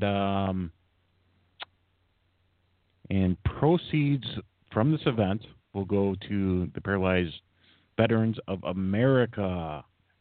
Yes. Amen. Yes. Raj can tell you about that as well. So we're excited. Yeah. So Raj, tell us about that. Yeah. So being a veteran myself, and personally, like growing up, with my dad being handicapped and stuff, I know what a person who's handicapped goes through. Growing up, helping my dad with his shoes on every day. Pretty much grew up my whole life like that. Helping him put his shoes on, massaging his legs, and the muscles and stuff like that. And to imagine a veteran who did something while he put his life in up for this country, to have somebody like that. Once they're injured, as much as we represent our veterans, we tend to kind of forget. They kind of go missing in a sense. So. We decided to work with them, and we'll be doing many more events for them in the future. So the proceeds we decided for this event is going to go towards, that charity, and with many more to come. But that's kind of our launching pad right now for that. Okay, I gotta play this song. For this That was needed. That was needed. Okay. And Mr. Jose Santana, how we doing, brother? Doing very good. How about yourself? Great. So, new CD. This is beautiful. Is this something people can get on iTunes just yet, or? Yes, it's available on iTunes, Amazon, any internet outlet you're able to that sells music. It should pop up on there. And the name of the album is Kings of the Tailgate. And like Antonio said, there's 16 tracks on there, Joe Montana style, and something nice for the fans, man, from the beginning to the end. Beautiful. So, we love the flyer. Antonio, great job on the flyer, by the way. Oh, thank you. Very cool. Yeah, a little elegant, We need more Niner players with helmets and suits on, right? That's right. So yeah, now, I wanted to design it a little elegant. It is a nightlife event. A lot of the times we're doing the barbecues during the day, and I think Raj came up with a great idea on the celebration for the 10-year anniversary. Not only that, it's Raj's birthday, my birthday, and J.S. Bronze's birthday. So we're all Leos, and we're going to celebrate everything all in one night. Jose is going to do a performance. He's got a set time at around 12:30. He'll be on stage. So it's going to be an exciting night. It's going to be great to see everybody coming in dressed up and having fun. And I told you guys got to do a live Facebook feed so people like me in Chicago can know what's going down. Oh, definitely. Okay. Definitely going to get some footage for you. Definitely put the footage up. I thought about doing that, and I was like, well, first thing, let's see who remembers to do it, because if they got bottle service going and everything else that's going to be going on, it's going to be flashing lights, the whole deal. Somebody got to put a reminder to get that live thing going so people can see. Oh, you know how it is now. You know how it is now, though. People will be in the club sitting next to each other, True. and instead of talking, they're gonna Snapchat at each other. Right. You know what I mean? So it's gonna be a lot of recording happening anyway, man. I'll see Tone, and instead of hollering at him, I'm just gonna send him a nice little Instagram. Tone, what's up? But it's gonna be a good night, man. It's gonna be a lot of fun. Oh yeah, man, we're definitely excited. Oh my gosh. So no one dress up in shorts or jeans. That's probably not a good thing to be dressing up like that. Right. Don't wear a helmet either. Right. Wear helmets. I can see ties around neck eventually at the end of the night, but that's at the end of the night. So. Yeah, like Antonio was saying, that we included a few different things all into this one event. We got Jose launching his album. We got 10-year anniversary is the Niner Empire Organzation. We're a not-for-profit group. We do this strictly for the fans. It's all about the fans. It's about one big family, and we just do anything we can. And that's the reason we're doing the charity. The proceeds are going to that because, again, this is for the fans. We've become the most organized fan base ever, and no fan base does this. We're doing a nightlife event, which Amen. That's the reason. That's why Tone did that whole thing where you got to make it a little more classy. Then we're not going to be out there in shorts, and it's not going to look like a tailgate. Yeah, right, exactly. Right. Exactly, and I think Raj hit the nail on the head with that. We kind of went Jed York on this, and I think even Jed might want to show up with all the class that the flyer has on it. So, but we've done. Go ahead. I'll send him that email for you, Antonio. There you go. There you go, Brian. Handle that, Brian. Okay, I'll take care of that for you. Yeah, but we've done these shows in the past, Jose and I, and it's fun to get back on one, and there's a different type of vibe to it. So, I love the fact that everybody from the tailgate is supportive and they're coming out, and a lot of people there's a buzz going on right now with Facebook, and people are emailing and saying, hey, I'm looking forward to it. So it's exciting, and then we're waiting to have a great time. Hopefully no one gets too drunk. That's the we want to remember. We got a game. Yeah, and we got a game the next day. We're not going to make the game if we don't. That's right. Yeah. That's right. And remember, guys, Uber, taxis, nothing stupid. Indeed. Oh, yeah. So. Well, the good thing about this venue is the strip clubs are right next door to Sober Up. So. Oh, nice. Yeah, they'll make you sober. Yeah. Sure. Why not? I told Jose I can't go to those things though anymore. Right, Jose?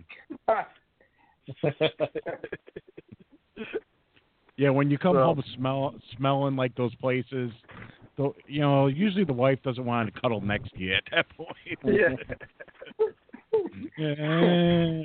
I just go for the chicken wings. I hear they're really good. Right. Right. Exactly. So, Tone just wanted to put that out there as public notice, because that's what the public knows.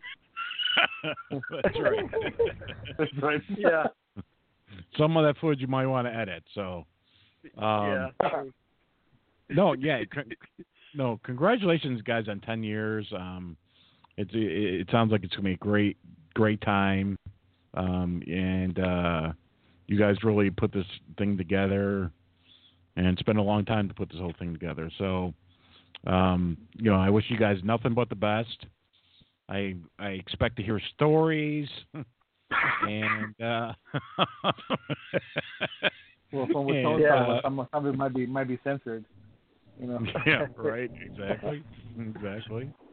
Absolutely. And no, thanks for coming on, guys. And I wish you guys. It's open to every 49er fan out there. And if you're in town, if you're coming to town for the game on Sunday, you have nothing to do on Saturday. Come through, come and hang out with other Niner fans and have a good time.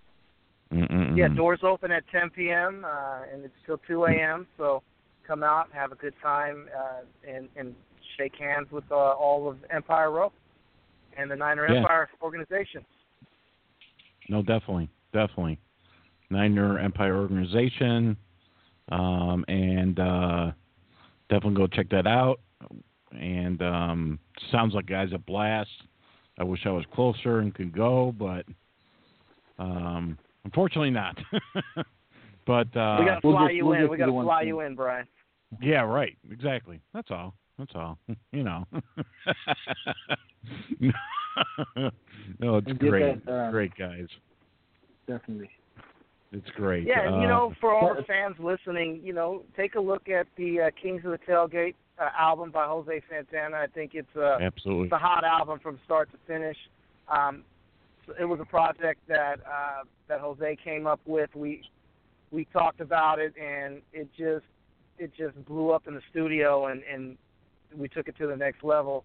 And I'm actually very proud of this whole project, especially with some of the adversity through the years of, with the music industry and making good 49er music, doing the performances at the Candlestick Park tailgates all the way now to Levi Stadium. So, Jose, I know you could touch on that, but man, great album, great job on that, and I'm excited to see. Most definitely, Brian. Brian, I want to say that. I know this is a short little, having us on for a short time here. So I think it'd be a good idea to maybe get set up some time with Jose in the future, shortly whenever you're ready. Absolutely. And that way he can actually go over the songs and maybe have kind of go through the project itself, so he can maybe give you more light on it. So you can absolutely. Because there's stories to share. There's lots of stories to share on that. Exactly. Perfect. I'll leave you guys with this, man. One of my biggest inspirations for the album was my childhood with that the 49er games, watching them in the garage on the TV, barbecuing with my family. Some of them not here anymore, but that's what bonded us, man. Those Sundays, barbecuing, having some brews, and just watching the games. And I try to embody that feeling into this album, because I was born a Niner fan and I'm a die one. Man, took me back already, just like that. Yeah. Perfect. All right. Well, you guys have a blast out there. Thanks for coming on, and Thanks you guys for be having us. safe. Yeah. And then I will talk to you guys all soon. Okay. Thank you, Brian, for having us. Enjoy the rest of your night, man. Yeah, you too, Raj, Antonio, and Jose Santana. Thanks, guys. Thank you. Have a good night. All right, bye-bye. All right. Bye-bye. Okay. So yeah, now we are going to bring on Mr. Leon Martinez. What's going on, Leon, how are we doing today, man? Oh, we're doing pretty good. How you guys doing? Great. Full pack show here, I tell you. Full pack. Yeah. Okay. So you're from the 901 Niner Empire Organization Chapter from Denver, Colorado. Correct. Is that correct? Yeah. Okay. And just general questions. How long has your chapter been around, and how many people are in your chapter? Right now, our chapter's almost been around for a year. We started in mid-season. We're actually hosting our first tailgate on August 20th when the 49ers come to Denver. Awesome. We have about 20 committed members that show up every weekend, and then we have a bunch of kids because we have a bunch of a bunch of kids, and our bar is also very family friendly. So we have an arcade, bowling, pool, everything for the kids as well. Oh, that's very cool. And tell us how your chapter got started. Well, our chapter got started. There was 5 of us that decided we just wanted to create our own chapter, and we wanted to be a part of Niner Empire. So there's actually there was 5 founders, and pretty much we just we had to make a title. So I guess I'm the president, but to me, titles don't matter. It's just the 5 of us, so we all vote on everything. Sure. No, absolutely. That's awesome. And do you have any events? Oh, well, you just told us about the events coming up. After that, do you have anything else going on that you would like to tell everybody about? Yeah. Well, actually, about that tailgate, real quick. We're also working with the 719ers. We're co-hosting it, so it's both of us doing the tailgate together. The 719ers are out of Colorado Springs, so it's going to be a big event. Oh, that's awesome. And then this Saturday in Colorado Springs, we're also working with the 719ers, and we're going to be doing Habitat for Humanity. We're going to help build a house. Wow.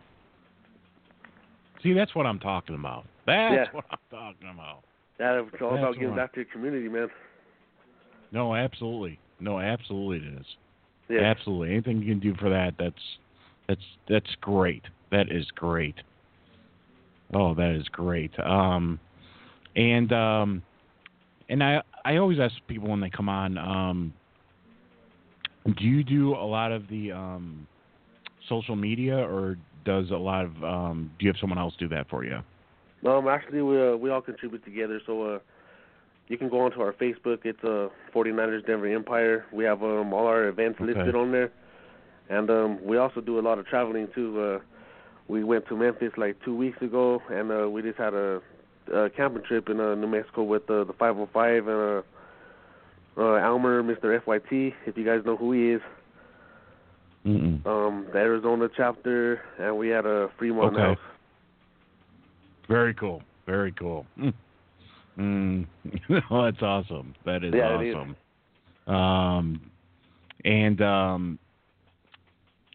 And is there any? I mean, have you ever worked with any of the other chapters when you first started, or anything like that?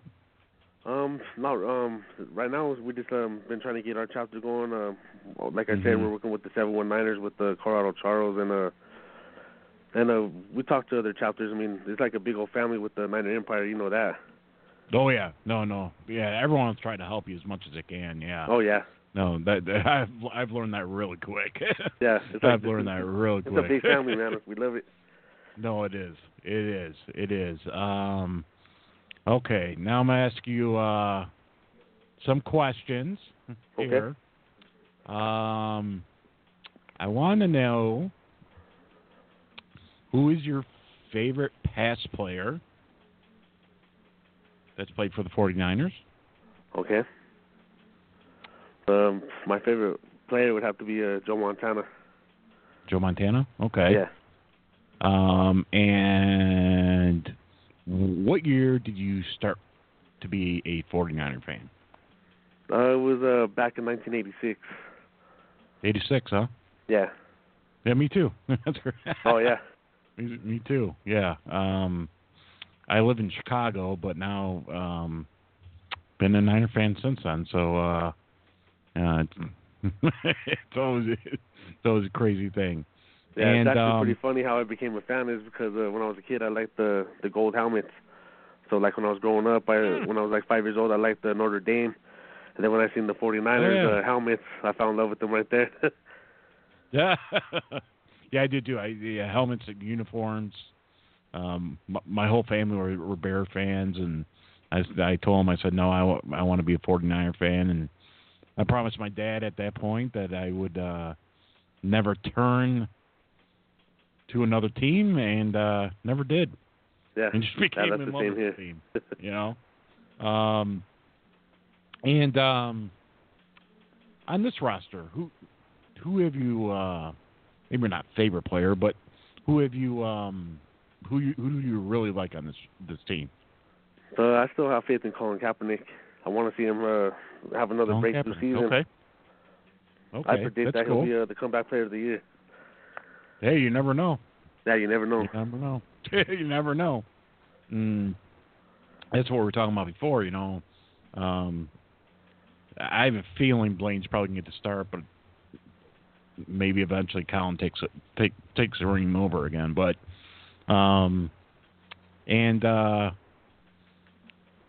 this is a tough one. But over 500, what's your prediction this year? I believe we're going to be over 500. I mean, we have a real tough schedule right now. Yeah, we do. Mm-hmm. I know some people are predicting the playoffs, but I'm gonna have to be real. That's like kind of pushing the bar, but you never know what could happen. But I believe we'll be over 500. I want to see how everybody works in this Chip Kelly offense. Yeah. I think that's going to be exciting. Yeah, I think Chip learned something from Philadelphia. And he slows it down a little. You know, he's not a general manager over here, so hopefully he learns something. And, you know, I think 9 or 10 wins is not unrealistic. I really don't. I think I went to that 9 or 10 win when Anthony Davis came back. I said, okay, now we have a team. Now we have that right side that's secured again. And hopefully Garnett starts at right guard and go on from there. Yeah. Go on from there. So yeah, everybody check out Leon and the Denver Colorado 901. And it's the 303. 303, I'm sorry. Oh my gosh. Yeah. 303. I'm sorry. No, it's okay. I'm sorry. 303. I'm sorry. Yeah. And definitely check them out. And thank you so much for coming on. Hey, man, no problem. I'd love to be on here again. Yeah, absolutely. No, I wish we had a little more time. But during the season, you're more than welcome back again. Okay. And we'll definitely talk a little bit longer. But thank you so much for coming on. And good luck with that the Denver event and everything else this year. Yeah, thank you. And you keep up the good work you're doing right now, too. All right. Thank you so much. And have a great year, okay? Yeah, you too. All right. Take it easy. Yeah, you too. Bye-bye now. Goodbye. Okay. So, Jeff. I'm here. It's just a busy show. Yeah, that's 4 p. Yeah, that was a lot. That was a lot. That was the other thing we're going to mention. Starting next month, guys, we'll have the option to go to up to 3 hours. So when something like this happens, when we're jamming people down, we have a little bit more time to talk to you, the fans, and a lot more stuff. I know there's a lot more stuff. Again, remember that the 49ers will be on national television this Sunday night, and I believe it's 4 p.m. Pacific time. Oh, good. I told everybody 5. Oh, okay. Yeah, I think it was 6 p.m. here Central, so yeah, 4 o'clock. Yeah, Pacific time. So unless that's when the pregame starts, you know, they sometimes goof around with that stuff too. So yeah, goof around with that stuff. So Jeff, I know we didn't. This wasn't a normal show by any means, but was there anything else you want to add to the show? Before tonight, no. There'd be more we can add next week. I mean, yeah. Unless you're gonna jam pack it with guests again. No. We're not doing that. We're not doing that. I believe next week we do have.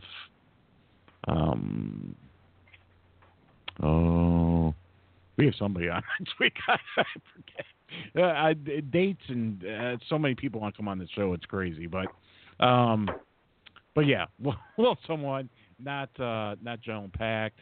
I think we have 2 more chapters coming on, but that 4th person will kind of leave more room for me and Jeff to talk at the beginning of the show about what we saw in the game.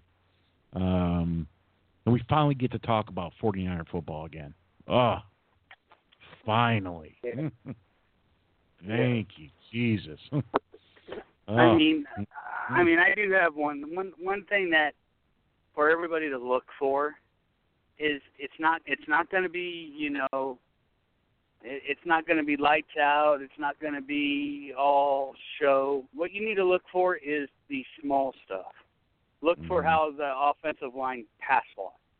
Look for how they ran block. Look for the teams the players to get their assignments. That's all you're looking for in this first preseason game. You're not looking for the big hit. You're not looking for the big fast score. You're looking for the small stuff, the assignments that are being covered and taken care of. If you see that, then you know the team is getting what the coaches are wanting them to get. Right. No, absolutely. Absolutely. And, if you've been listening to the show, we've told you about different matchups to look for. Obviously, offensive guard. You want to look at middle linebacker. You want to look at the cornerbacks. You want to look at not so much. I don't think you're going to see much Carlos Hyde or any of that. But the backup running backs, you definitely want to do that. Mike Davis, you need to show me something if you want to be on the squad.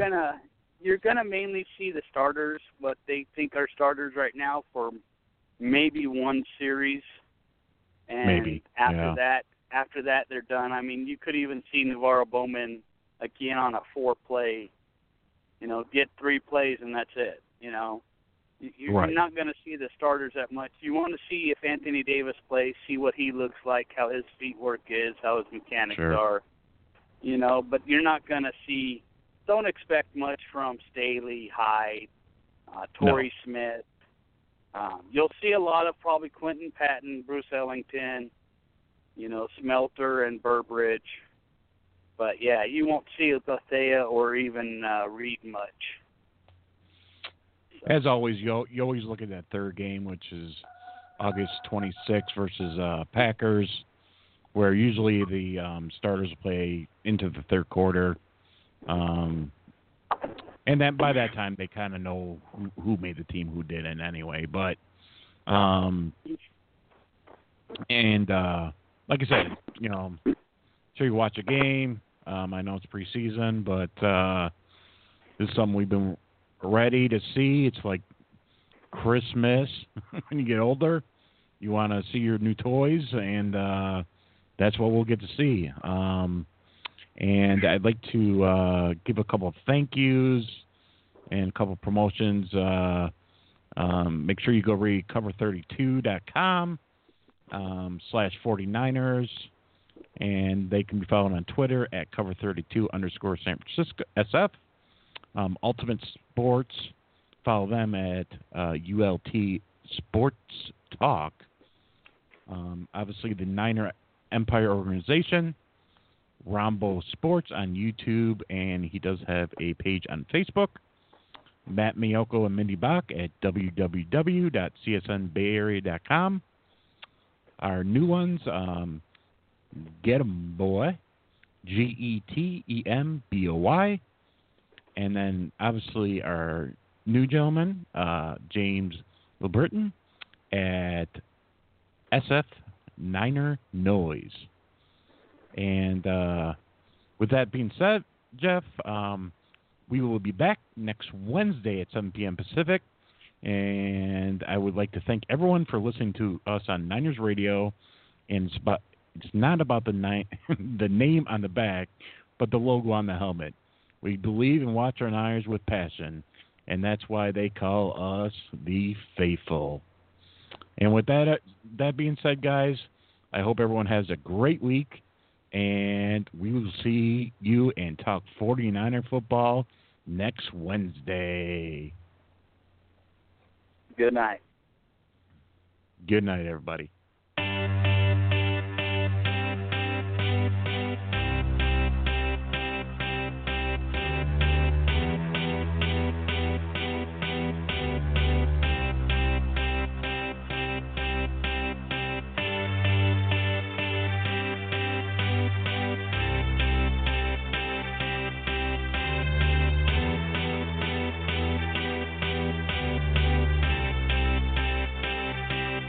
I got a feeling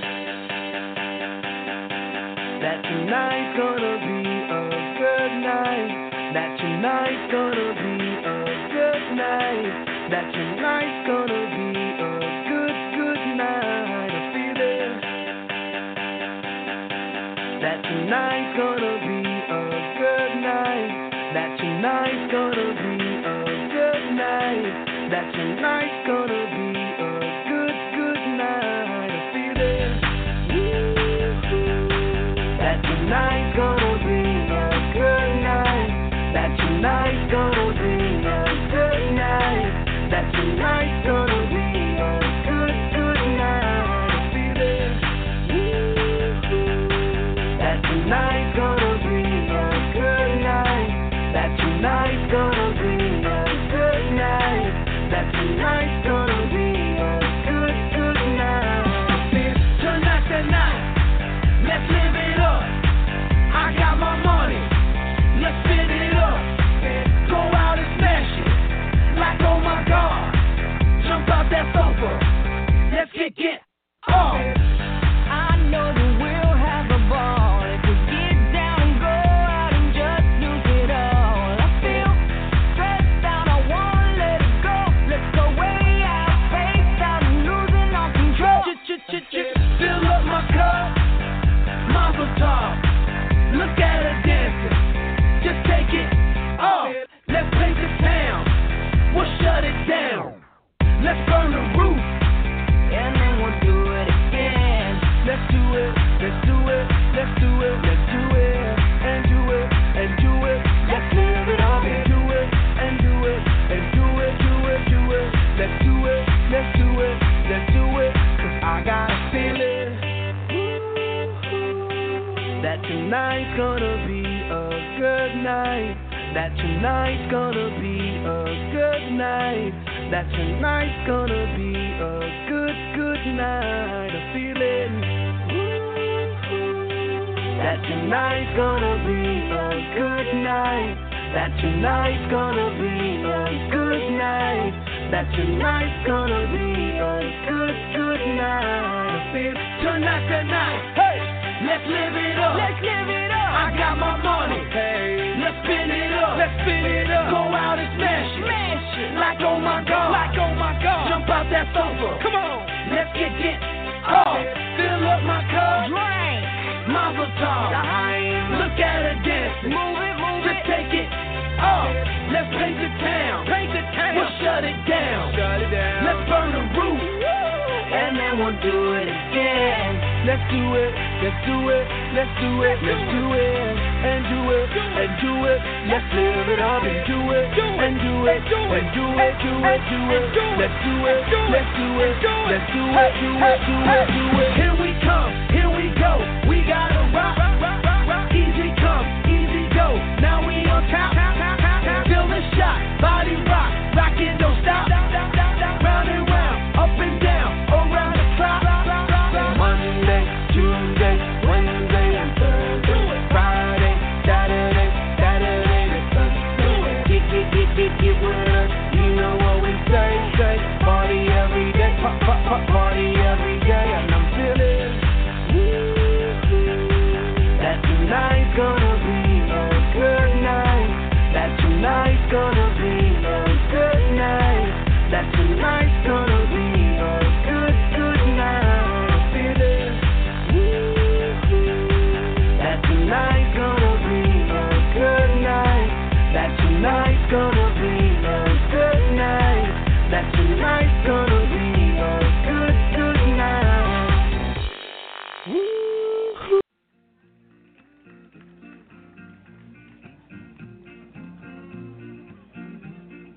Sitting in the morning sun, I'll be sitting when the evening comes, watching the ships roll in, then I watch them roll away again.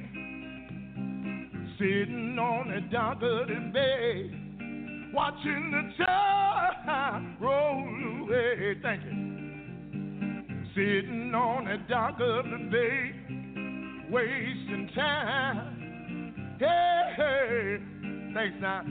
I left my home in Georgia, headed for that Frisco Bay. I had nothing to live for.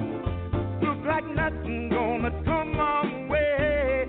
Oh, I'm just sitting on the dock of the bay, watching the tide roll away. Oh, I'm sitting on the dock of the bay, wasting time.